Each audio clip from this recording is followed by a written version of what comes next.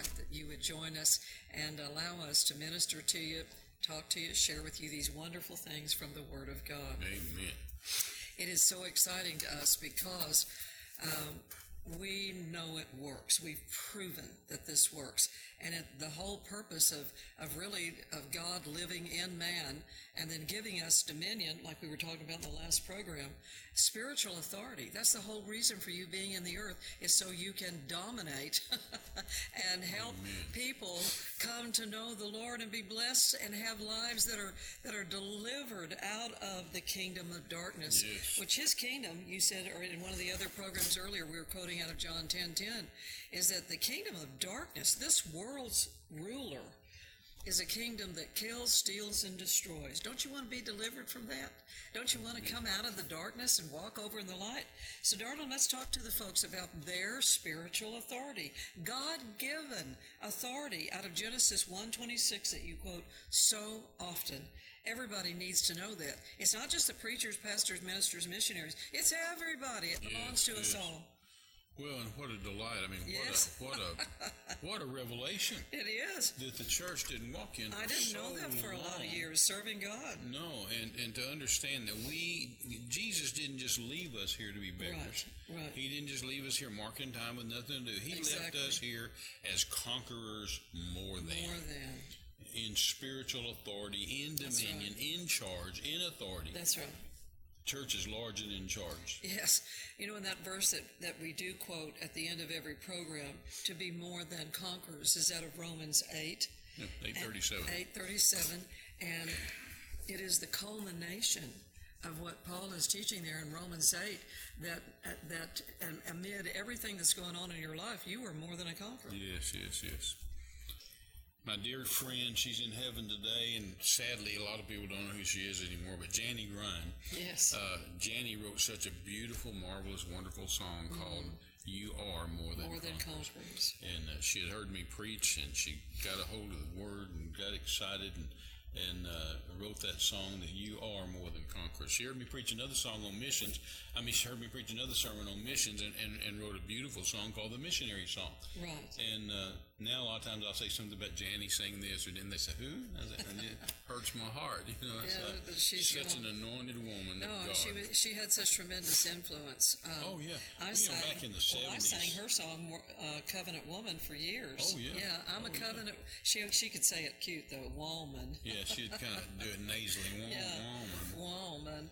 But, you know, we're living in the blessings of our Lord and King. Hallelujah. And that's this right here. This is what's going to tell you what the riches are. No, I'm not going to do that today. I can't do it, but Make me sing. It's wonderful. Yes, sing. It's a wonderful song that we're living in the riches of our Lord and King. And it's right out of this book. And I just thank the day that somebody rescued me out of a Pentecostal mindset. Just, I knew scriptures, but I didn't know really how to apply them, the power that they had. Well, back then we sang most of in our churches. Through the late 60s, all through the 70s, through the 80s, we literally just referred to the songs as we're going to sing out of the King James hymnal, because we sing right out of the Bible. And Janie and her husband Bill, they had just gotten saved and filled with the Holy Ghost and began to be turned on to the Word. And I didn't know, I had never heard of them, And we were living in Brownwood, Texas at the time. You remember that? You and Dean visited us there numbers of times. And so the doorbell rang one time, and I went to the door, and there's Bill and Janie Grind. I mean, I knew who they were, but they told me who they were. And I said, well, what can I do for you? They said, you Terry Mize? I said, yes. And they said, well, we were in Houston at Lakewood Church with Pastor John Osteen. I said, oh, yeah, I love Brother Osteen. He's my friend. And they said, we said, Brother Osteen teaches to have miracles. And Brother Osteen said, if you want to know how to have miracles, go to Brownwood, Texas, go to Terry and Jackie Mize's house, and tell Terry to teach you how to have miracles. And they said, so we're going to be here the next 3 days. I didn't even know these people. So we're going to be here with you. So they spent the night with us for the next 3 days. That's wonderful. And we talked the word hard, fast, and furious. And she wrote such marvelous songs. Well, they had such a wonderful ministry all over the world. She really did. It was very appropriate for the wild and woolly Word of Faith days where everybody was so hungry. And every church sang her for the songs. Word of God. Yes. I mean, I turned on the Tonight Show one time with Johnny Carson or Jay Leno, one of them, and I'm trying to think of the famous group. I started with the Oak Ridge Boys, but it was a secular group. Anyway, they sang on the Tonight Show her song, Cast Your Bread on the Waters. Oh, my goodness. And, of course, she got a royalty every time somebody sang a song on television, so she used to get lots and lots of royalties because they'd show these reruns and people that sang her songs. And it was all out of the Word. Here Pat Boone was singing Covenant Woman, and he was singing Cast Your Bread on the Waters, and so they just had some tremendous things going. So I don't know how I got on that, but Jenny and Bill were good friends, and we took just straight from the Word. No, that's and right. sang and worshiped God. That's and what anointed songs they were because they're in the Word.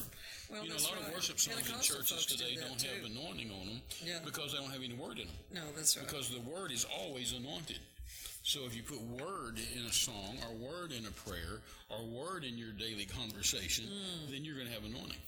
Well, and the Word creates its own atmosphere. Amen. When you speak the Word of God, it changes the atmosphere, which is what you have to do on spiritual authority. You have to know what the Word of God says, because this book is full of God's promises to you. It's what He purchased through the blood of the Lord Jesus Christ for us. Yeah. We didn't know how to get all that by ourselves. Right. We didn't have any way to come out of harm's way. Right. It was provided for us through the death, burial, and resurrection of the Lord Jesus. We were taught by the Pentecostals, which we dearly love and love the foundation they taught us, but it was more of a hope so. And hope God will. Wonder if God will. Well, we're going to pray and bombard the gates of heaven and see if God really is going to answer this or not. But when we got into the quote, the Word, itself, and realize that we pray the Word, we think the Word, we talk the Word, we sing the Word, that all of a sudden it built an unshakable confidence. Because now it's not a hope and so and wonder if it's so, but now it's God said it is so. Right. If you've let doubt and especially fear in recent days in any way come in and eat away at your confidence in God and your confidence in the promise of healing and health and recovery, wholeness, soundness, get back into the Word of God. Oh, my goodness. And a way to do it, I found something that I think will help you. This will fix you. Is that if you find yourself in a lukewarm mindset, and Jesus said He didn't want us lukewarm. He either wanted us hot or cold on the things of God. Either take it or leave it was His attitude about the thing. But it's because the closer you get to the fire that is promised to you in the Word of God. One time that happened, it has happened to me several times in my life where my flesh just did not want to get into the Word. I was just, let's do something. Do I always have to do, and it was when I was younger, but there were times when I'd just be tired and I didn't want to do it. I found out if you go to Psalm 119, which is the longest psalm in the Bible, and this will help a lot of you, if your flesh starts yelling at you, and wanting to control your interest and your passions and your focus for the day, and they'd rather lustfully go do something else, you pull out Psalm 119 and start reading it out loud.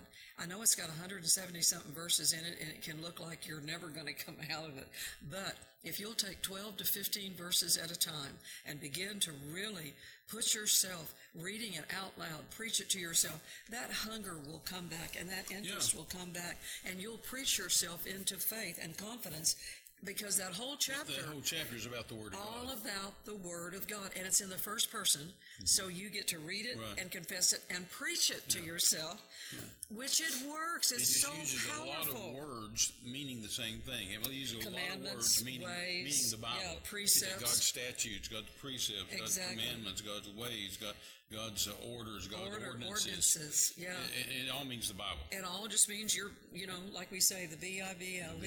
Yes, that's the book for me. I stand alone on the Word of God. The B-I-B-L-E. See, I wanted you to sing Janie's song. Now you're singing. Well, you have to sing it with an attitude, you know, the music and everything, and it just is such a great, I'm a covenant woman. But the confidence that we have learned to grow and develop in, which is what every Christian, Terry, as you're talking about spiritual authority, you have to stay connected to the Word of God. Oh, my goodness. Otherwise, you start talking out of the vanity. Your power. Yeah, and you start... It's your source. The counterfeit to that is that you start talking out of the vanity of your own mind, is what the Apostle Paul warned against. And we don't want to do that. We want to stay so full of God's Word, not our thoughts, but stay so full so that we don't talk out of the vanity of our mind. It's the power box that we plug into. That's the power. Yeah, it's not what I think. We plug into and charge us up and charge our spirit man up. No, the Holy Ghost will confirm the Word of God. He's not always going to confirm my opinion, but he'll confirm. He'll confirm God's Word. I've often said we don't get an opinion. No, right. We don't get a vote. We don't get an opinion. God just says, "Here's the Word, and do it." Right. I've often said, if God wanted you to have an opinion, He'd have given it to you, and He did in the Bible, and said, "Think this." Yeah, just think about the day we all came to when we realized that the answer to every problem or question or crisis in life was, we would think, well, what does the Word say? Exactly. That's the big question. If you can train yourself. That little bracelet people used to do, what would Jesus do? Ours was, what does the Word say? What does the Word say? And Jesus what does the Word say? That we got to where we were so respectful to the Word of God, that any situation or crisis in life, any decision we had to make, we'd immediately think, well, what does the Word say? And then we go racing to find out if we didn't know through the Word of God, to find out what God said about it. And then if we did remember something, then we'd write down those verses, confess them. I had so many pieces of paper stuck all over my house. Stuck on the refrigerator and the mirrors and the walls. I know, the light switches. To remind myself, as Deuteronomy 4 says, write it upon the doorpost of your house, to where you put it before you as frontlets before your eyes. In other words, to where you do not forget what God says. Oh, no. And it's just so simple. Well, it really is. We've said oftentimes for decades, we've said the Bible's so simple you've had to have professional help to misunderstand it. Yeah. We've had a lot of help. But it's just so simple.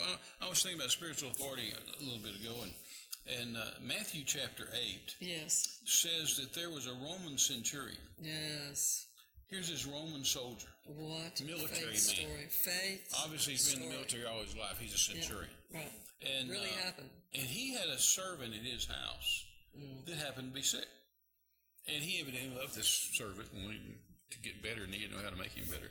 And he is downtown and ran across Jesus doing miracles. Wow. Jesus was doing miracles right and left and healing people and blind eyes open and deaf ears unstopped, casting devils out. And this military man, now think of, I'm a military guy. Yeah. You know me, I was in the military, I'm a veteran, and I think military. I honor military. I reverence the military. I'm pro-military. Hard job. And here's, so this military man, with his military mindset of how things work, he saw this, and he just stopped and leaned back against a post or a house or something and began to watch Jesus. Watch Jesus. And he watched him, and he watched him, and he saw the miracles, and he saw the devils cast out, and he sat there, and he put it all in his military mind's perspective, and he watched and said, I got this. I figured him out. Yes. I know how he does that. I know how he does those miracles. Yeah, I got it. And so he went to Jesus. And he said, "Sir, I've got a servant home sick of the palsy." And Jesus just interrupted him and said, "Well, it's okay. I'll come to your house and heal him." Jesus makes house calls, by the way. Jesus still makes house calls, by the way. He just said, "Hey, I'll come to your house and heal him. No big deal." And the centurion said, "Oh, no, sir. No, sir. You don't have to do that. Because I've been watching you. I figured out how you work." Yes. And he goes on there, man. You read it in Matthew chapter 8. It says, when Jesus, starting in verse 5, when Jesus was entered into Capernaum, there came to him a centurion, beseeching him and saying, "Lord, my servant lieth at home sick of the palsy, grievously tormented." Jesus said unto him, "I'll come and heal him." The centurion answered and said, "Lord, I'm not worthy. And I don't get hung up on that. That's where the church is always hung up on this story. Forget that.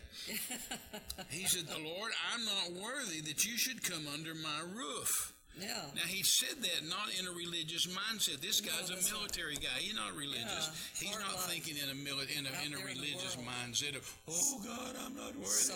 No.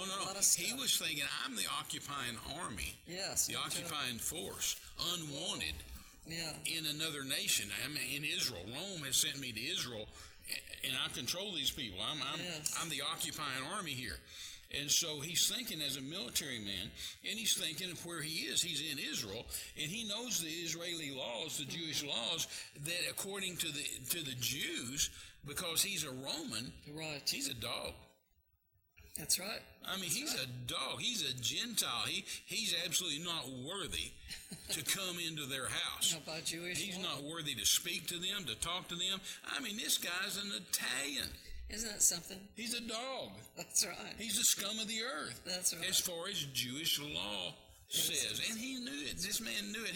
He knew that he could not go to a Jew's house, or that a Jew couldn't come to his house because of Jewish law. Says it can't happen. And so he knew all that. So don't get hung up when you see this, Lord, I'm not worthy. Just forget that, because he's not talking about a religious idea. He's talking about the law and how Jews felt about Italians, okay, and how they felt about the occupying army that's occupying their land. They don't want them there. And so he said, Lord, I'm not worthy you should come under my roof, but speak the word only, and my servant shall be healed. He didn't say he might be healed, or I hope he gets healed, or if it's the Lord's will, he'll get it. No. He said, you speak the word, Jesus, and it's a done deal. You speak the word, and my servant will be healed. Because I've been watching, I figured this thing out. Isn't that amazing? And then he went on to explain it to Jesus of how he knew that was true. He said to Jesus, he said, because I am a man like you, under authority. I'm under military authority. I'm under Caesar. When Caesar tells me to do something, I say, yes, sir, and I'll go get it done. He said, so I'm a man under authority, having soldiers under me. So in other words, when I speak to a soldier, it's like Caesar is speaking from Rome. My authority goes all the way to Rome. And he said, so I say to this man, go. And he goes. I say to this man, come. And he comes. I say to my servant, do this. And he doeth it. And he said, so I got you figured out. And when Jesus heard that, amazing. Verse 10, it says, when Jesus heard it, he marveled. Isn't that something? Can you imagine? Wouldn't you like to have Jesus marvel over your faith? Yeah. Now, several times the Bible says he marveled at their unbelief.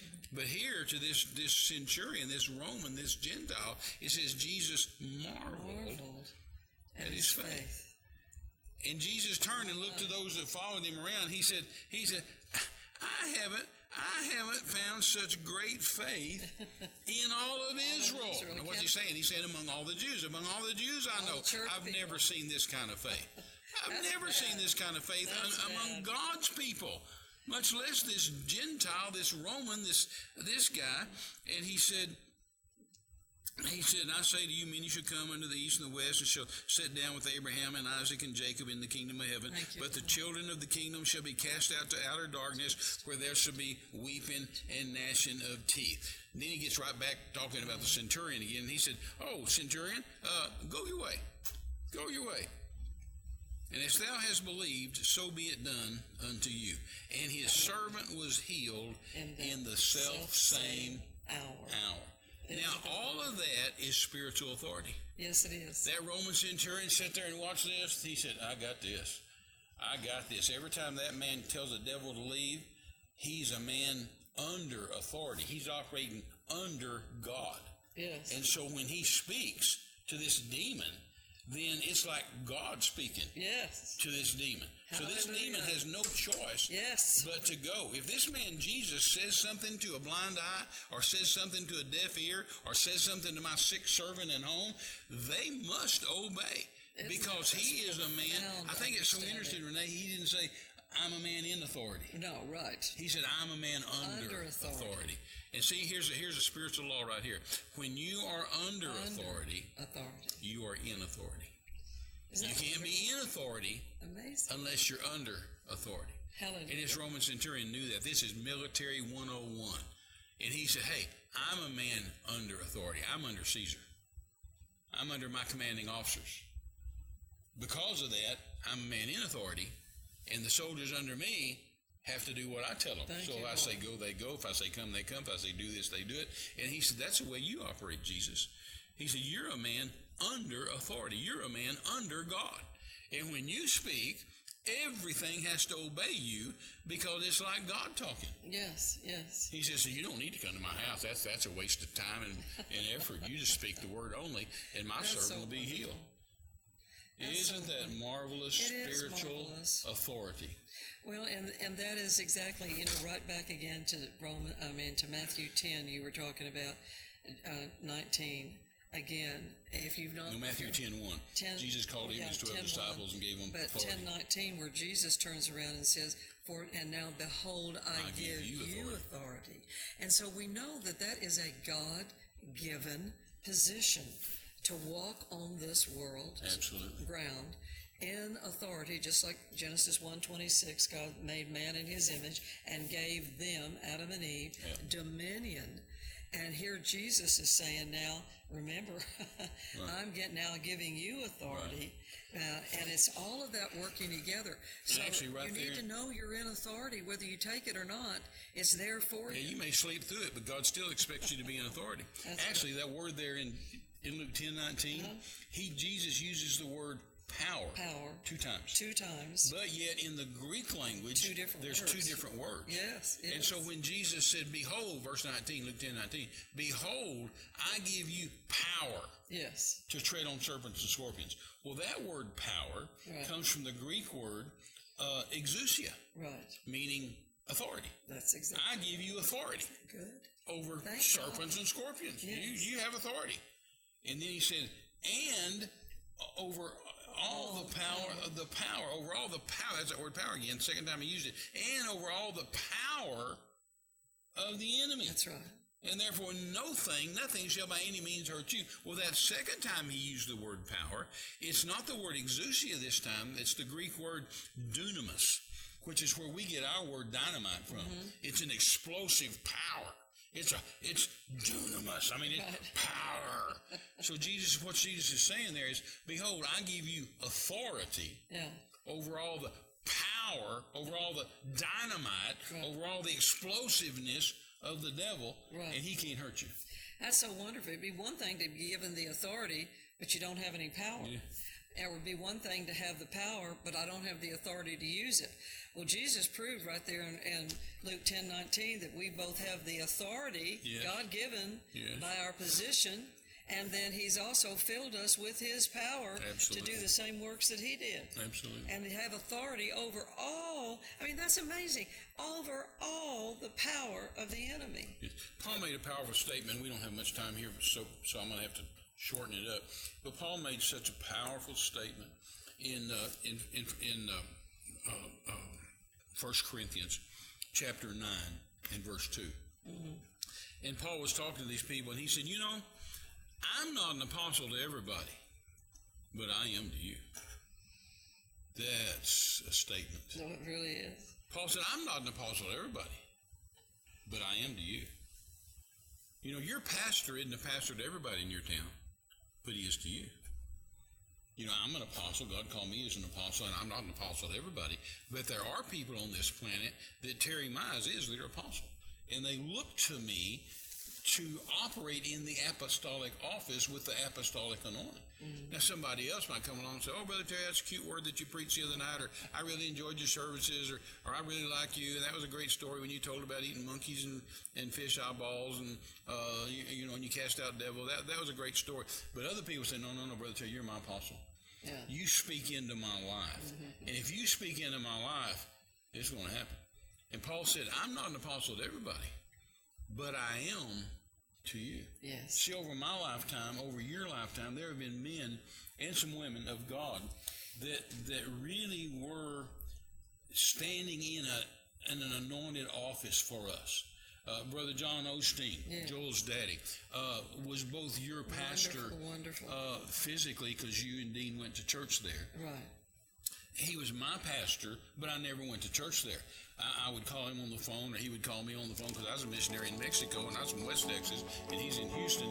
But he was I looked to him as my pastor, to speak into my life as a pastor. T.L. Osborne was my dear, dear, dear friend. He was an evangelist to me. Lester Summerall was an apostle to me.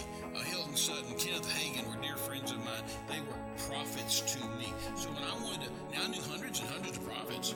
I meet prophets all the time. I meet people all the time. Everybody, I'm a prophet, or blah, blah, blah. I'm an evangelist, or I'm a pastor, or I'm a teacher, or whatever. But they're not prophets to me. I honor them. I receive them. I can come in, sit down in church, and they preach, and I receive something from them. But when I really want something from a prophet, I go to my prophet. No, that's right.